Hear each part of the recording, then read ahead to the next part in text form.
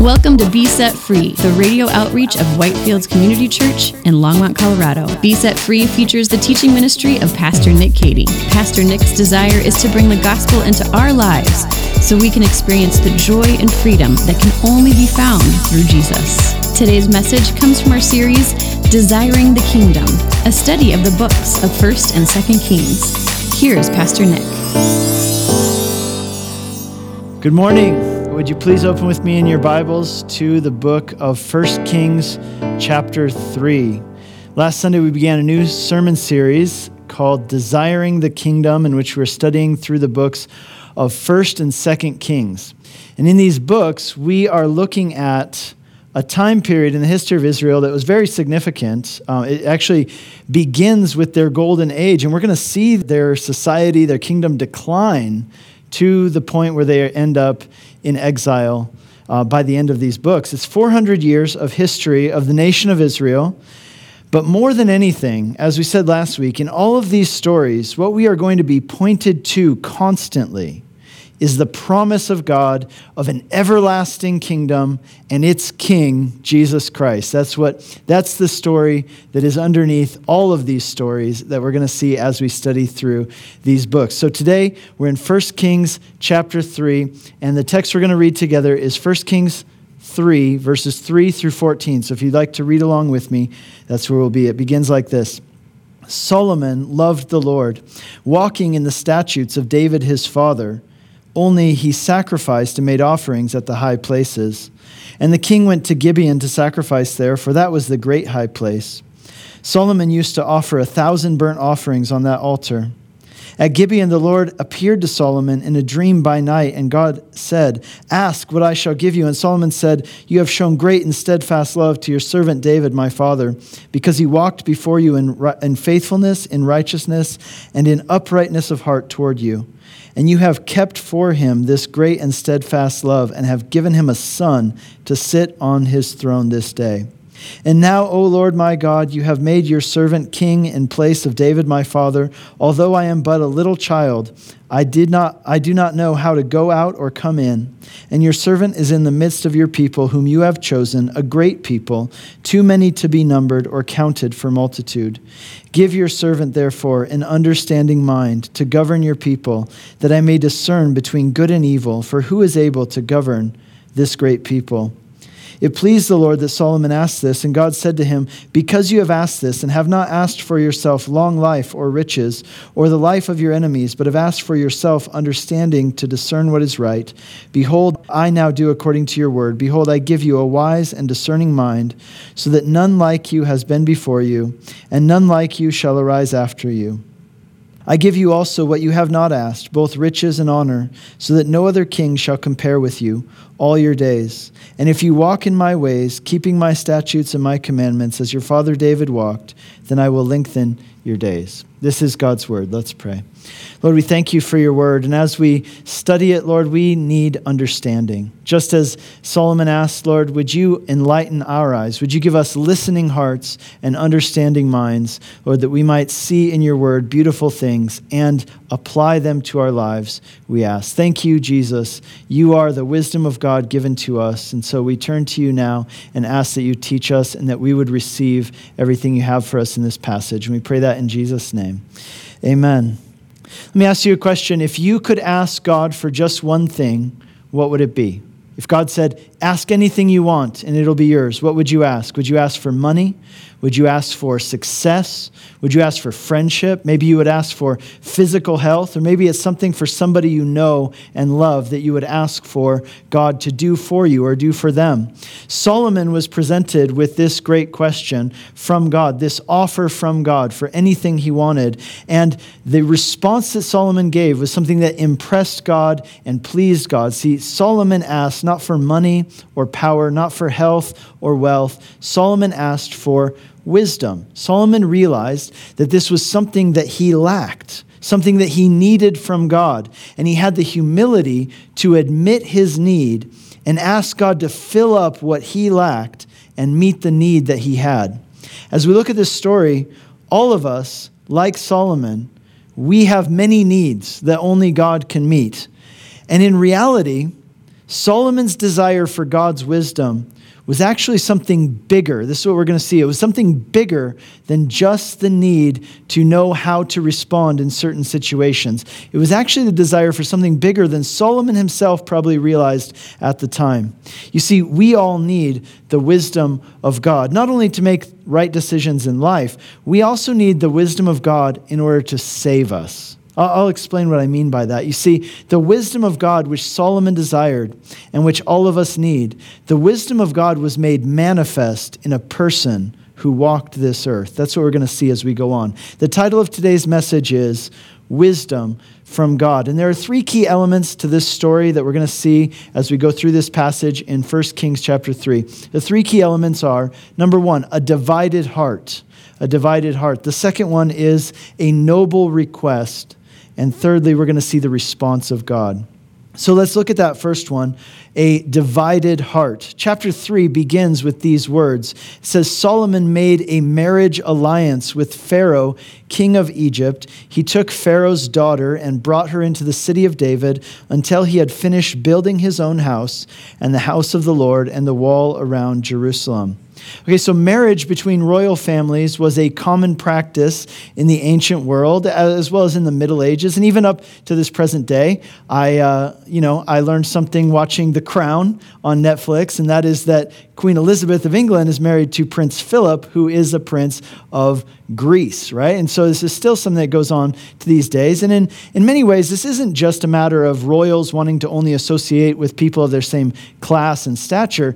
A big part of it, especially in the past, was that these marriages were really marriages about political alliances. They were ways that people made treaties and political alliances. You see, if Pharaoh's daughter's married to the king of Israel, they have dinner together. They have the grandkids in common, right? And so they're much more likely to get along and have peace and work together between their nations. But here's the thing you need to see in all of this. It doesn't immediately appear. You kind of have to look around. And that's this. This was not Solomon's first marriage. Now, if you just read here in 1 Kings chapter 3, it appears like, okay, and so Solomon got married, and this was his first marriage. No, we know this wasn't his first marriage because in 1 Kings chapter 14, later on, it tells us that Solomon's son Rehoboam was 41 years old when he took the throne. And 1 Kings 11 tells us that Solomon reigned for 40 years. So you do the math, and what that means is that Rehoboam, Solomon's son, was 1 year old at the time when Solomon took the throne, and he was born. It tells us his mom's name. Later on, it tells us her name was Naamah the Ammonitess. Okay, so this marriage to the daughter of Pharaoh, this was in reality Solomon's second and perhaps even his third or fourth marriage. We can't know for sure. There's some theories, by the way, if you've read the Song of Solomon, that is actually the story of Solomon's first marriage to a woman from Jerusalem. Now, again, we don't know, and it's really hard to keep track of, but we do know this, that before it's all said and done, Solomon is going to marry a lot more people than just these guys, right? Now remember, the Bible is in a way reporting the news. It's not telling us that God was okay with, or God condoned this practice of Solomon having multiple wives. In fact, he certainly didn't, and we will talk about that as we go on in this story. But these multiple marriages of Solomon, the thing we need to see today is specifically his marriages to pagan women. These are something that is going to lead to great spiritual disaster in his life. Later on in the book of Nehemiah will speak to the people that he's leading, and he'll warn them not to follow in the error of King Solomon, who, though he was a great king, fell into error. Why? Because he married pagan women who did not share his faith, did not share his devotion to God. In fact, 1 Kings chapter 11 tells us very clearly, it says this, Solomon had many foreign wives from the nations of which the Lord had said to the people of Israel, you shall not enter into marriage with them, neither shall they with you, for surely they will turn your heart away from God to their gods. And it says then, Solomon worshiped their gods and did what was evil in the sight of the Lord. And check this out, he did not wholly follow the Lord as David his father had done. And Solomon built altars for his foreign wives, and he made offerings and sacrifice to their gods. See, the issue was not one of marrying women who were foreigners. The issue was not that these were people of different races or ethnicities. Not at all. The issue was that these were pagan people. They worshiped different gods. They had different religions. See, God's law given through Moses did not forbid marrying people of other nationalities. What it forbade, or forbid, I'm not sure on that one, forbid or forbade, what it did was it said it's not okay to marry people who worship other gods. So Ruth, for example, if you've heard of the book of Ruth, it's the story of a woman who was a foreigner. She was from Moab, and yet, though she was initially a pagan, through her relationship with a woman named Naomi, she becomes a worshiper of the one true God, and she ends up becoming the great-grandmother of King David, the great-great-grandmother of Solomon, and of course, she's part of Jesus' family line. Again, a foreigner, but not a pagan. So the issue was not intermarriage between people of other nationalities. The issue was intermarriage between people of different faiths. And we see the same principle carried through into the New Testament as well, where we're told that followers of Jesus should not be unequally yoked with people who are not followers of Jesus. Why, you might ask? Isn't that kind of arbitrary? Why does God want to control those kind of things? I mean, love is love, right? Well, now, if you would have been an ancient person or even somebody who lives in an agrarian society today, that picture of being unequally yoked would have been very meaningful to you. You would have understood immediately why God is saying not to do it. And here's why. Because a yoke is a wooden contraption that's used to link two animals together so that they can pull something, so they can accomplish a task, whether that's pulling a plow or pulling a cart or pulling a wagon. And if you were an ancient person, of course, you would immediately know that you would never yoke two different kinds of animals to each other, right? So you might yoke two donkeys or two horses or two oxen, but you wouldn't mix the two. And the reason is because those animals are of different sizes and different temperaments and different strengths. And so what would happen is if you were to mix those two and have them be unequally yoked, what it would do is it would cause pain to those animals, and it would make it difficult for them to move together and accomplish the task which they were given to do. And that picture of two animals being yoked together and given a task, that's a really important picture when it comes to marriage or dating or intimate relationships that we might enter into in life. And what that means is this, what it reminds us of is this: God has a calling and a purpose for your life. And what you do with that matters very much. And it wouldn't make any sense to bind yourself, right? To partner yourself with someone who doesn't help you fulfill that purpose or who makes it harder to fulfill that purpose. You've been listening to a message by Pastor Nick Cady of Whitefields Community Church in Longmont, Colorado. We'll get back to the remainder of this message in a moment. We are open for in-person worship on Sunday mornings at 8, 9:30, and 11 a.m. We have implemented procedures to ensure your safety as we gather for worship and studying God's Word. Come grow with us on Sunday mornings, online or in person at 8, 9:30, and 11 a.m. Now, back to Pastor Nick with the remainder of today's message. So when you're seeking a partner, this is something we keep in mind. God has a calling and a purpose on my life, and therefore the purpose, what I'm looking for in a partner needs to be someone who can join with me in that task so we can do it together.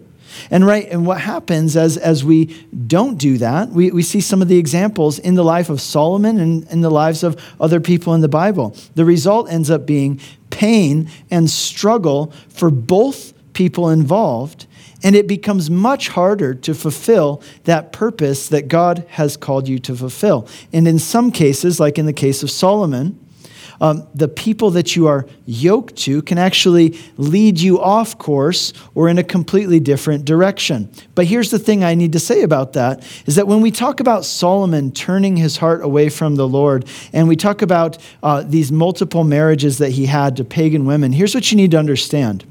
We are not saying that it is, poor innocent Solomon who got led astray by these evil, terrible women, Not at all. Solomon made his choices, and he's responsible.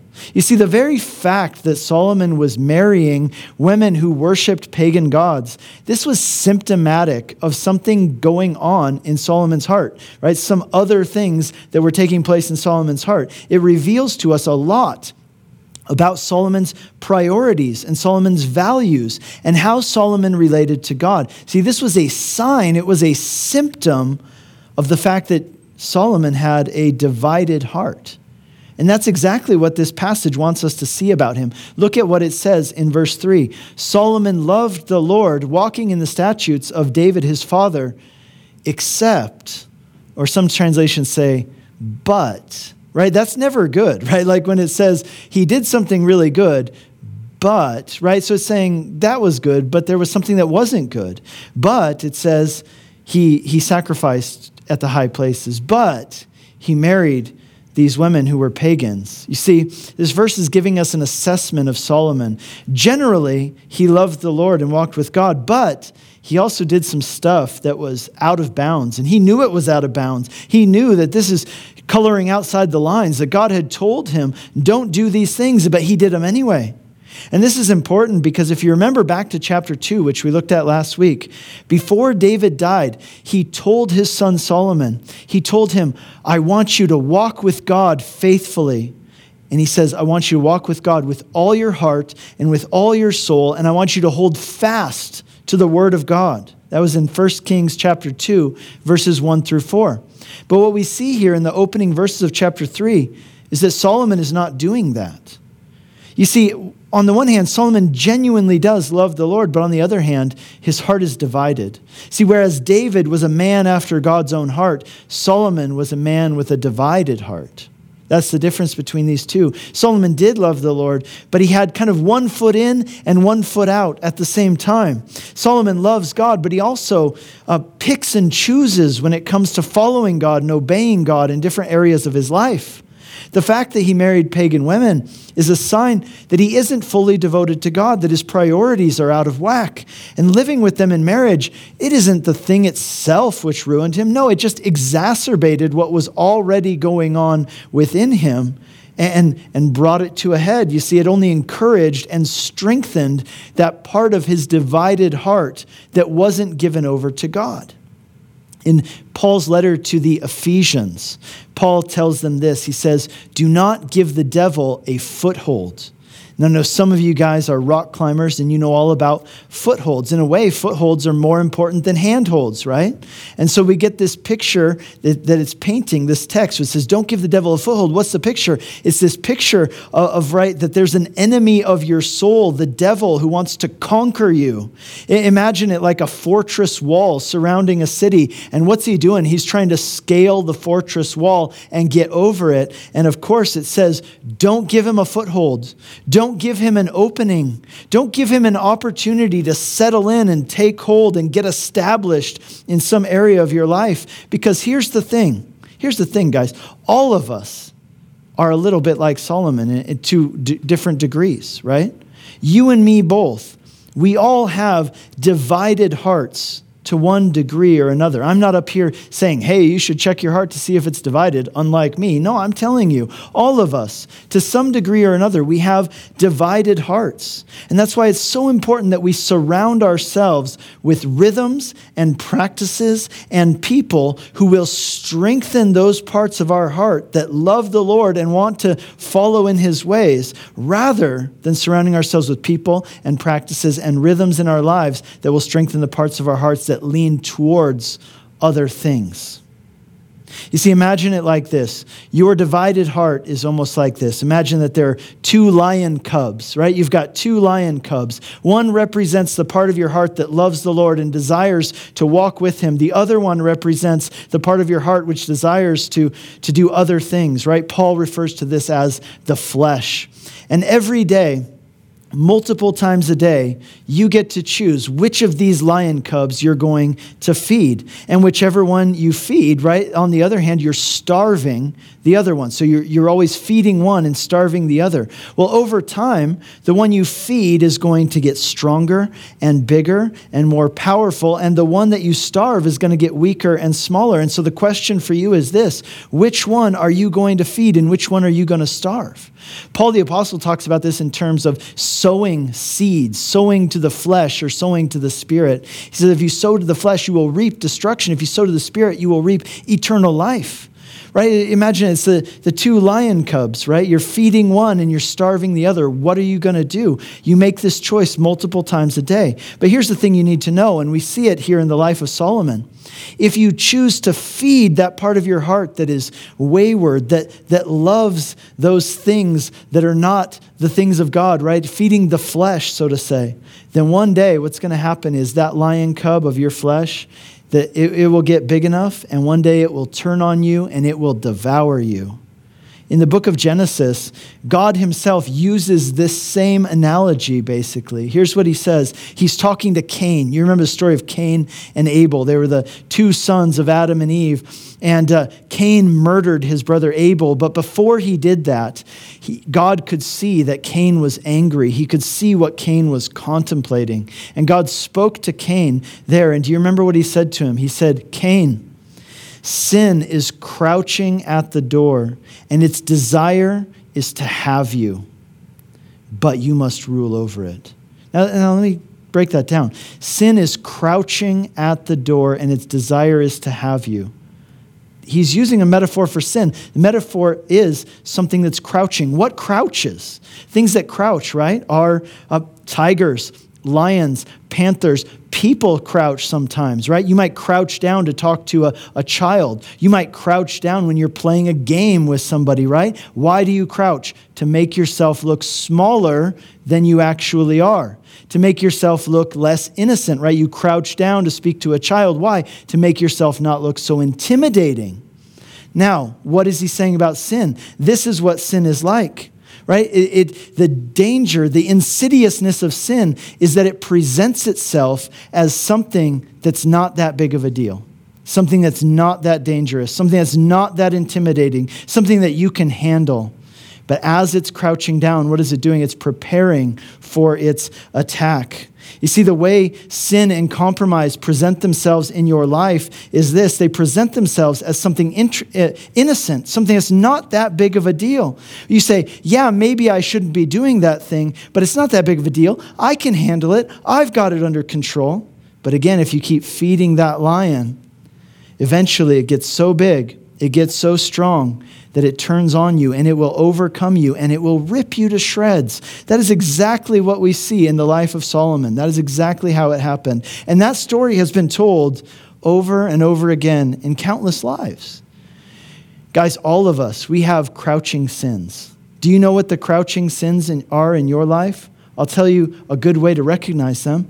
Usually the crouching sins in your life, the ones that are perhaps the most dangerous, are the ones which you know are wrong, and yet you make excuses for them because you say it's not that big of a deal. That's what Solomon did with his wives here.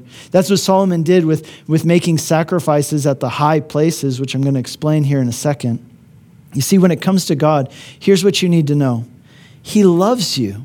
He absolutely loves you. You see, I talk to some people, and it's as if they think that God is like a kind of cosmic control freak. He's insecure, and he has nothing better to do than just dish out arbitrary commands. But I want you to know that's not at all the case. Not at all, right? Even when it describes the law in the Old Testament, it says, these laws which are for your good always, right? In other words, God is a father, a loving father, and he's been around a while. He knows some stuff, and he knows what's best for you, and he absolutely loves you. He wants what's best for you. He doesn't want to see you suffering unnecessarily. He wants to see you joyful and thriving. So here's what we see throughout the Bible. We see it in the life of Solomon and elsewhere as well. You could put it this way. Holiness leads to happiness. Holiness leads to happiness, but sin leads to pain, heartache, sorrow, and ultimately death. We are going to see that play out in the life of Solomon. See, what we have here, we're seeing now in seed form what is going to take root in Solomon's life and is going to come to full flower, and that flower is not going to be good.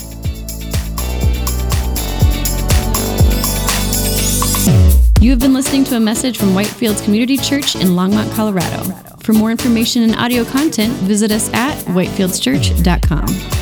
Make sure to tap the subscribe button if you would like to have new messages delivered to your device every week when they are released. If you have been blessed by this message and would like to support our ministry, you can do so by leaving us a review on Apple Podcasts or by giving a donation to our church on our website at whitefieldschurch.com.